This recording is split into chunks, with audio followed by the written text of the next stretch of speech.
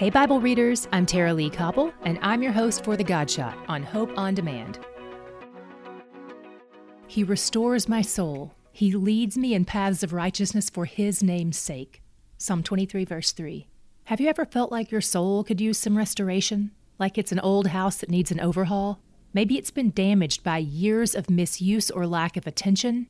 But when God moves into the space and makes every inch His own, He begins restoring us, shaping us into the people who can have peace in the chaos because we know He's our provider.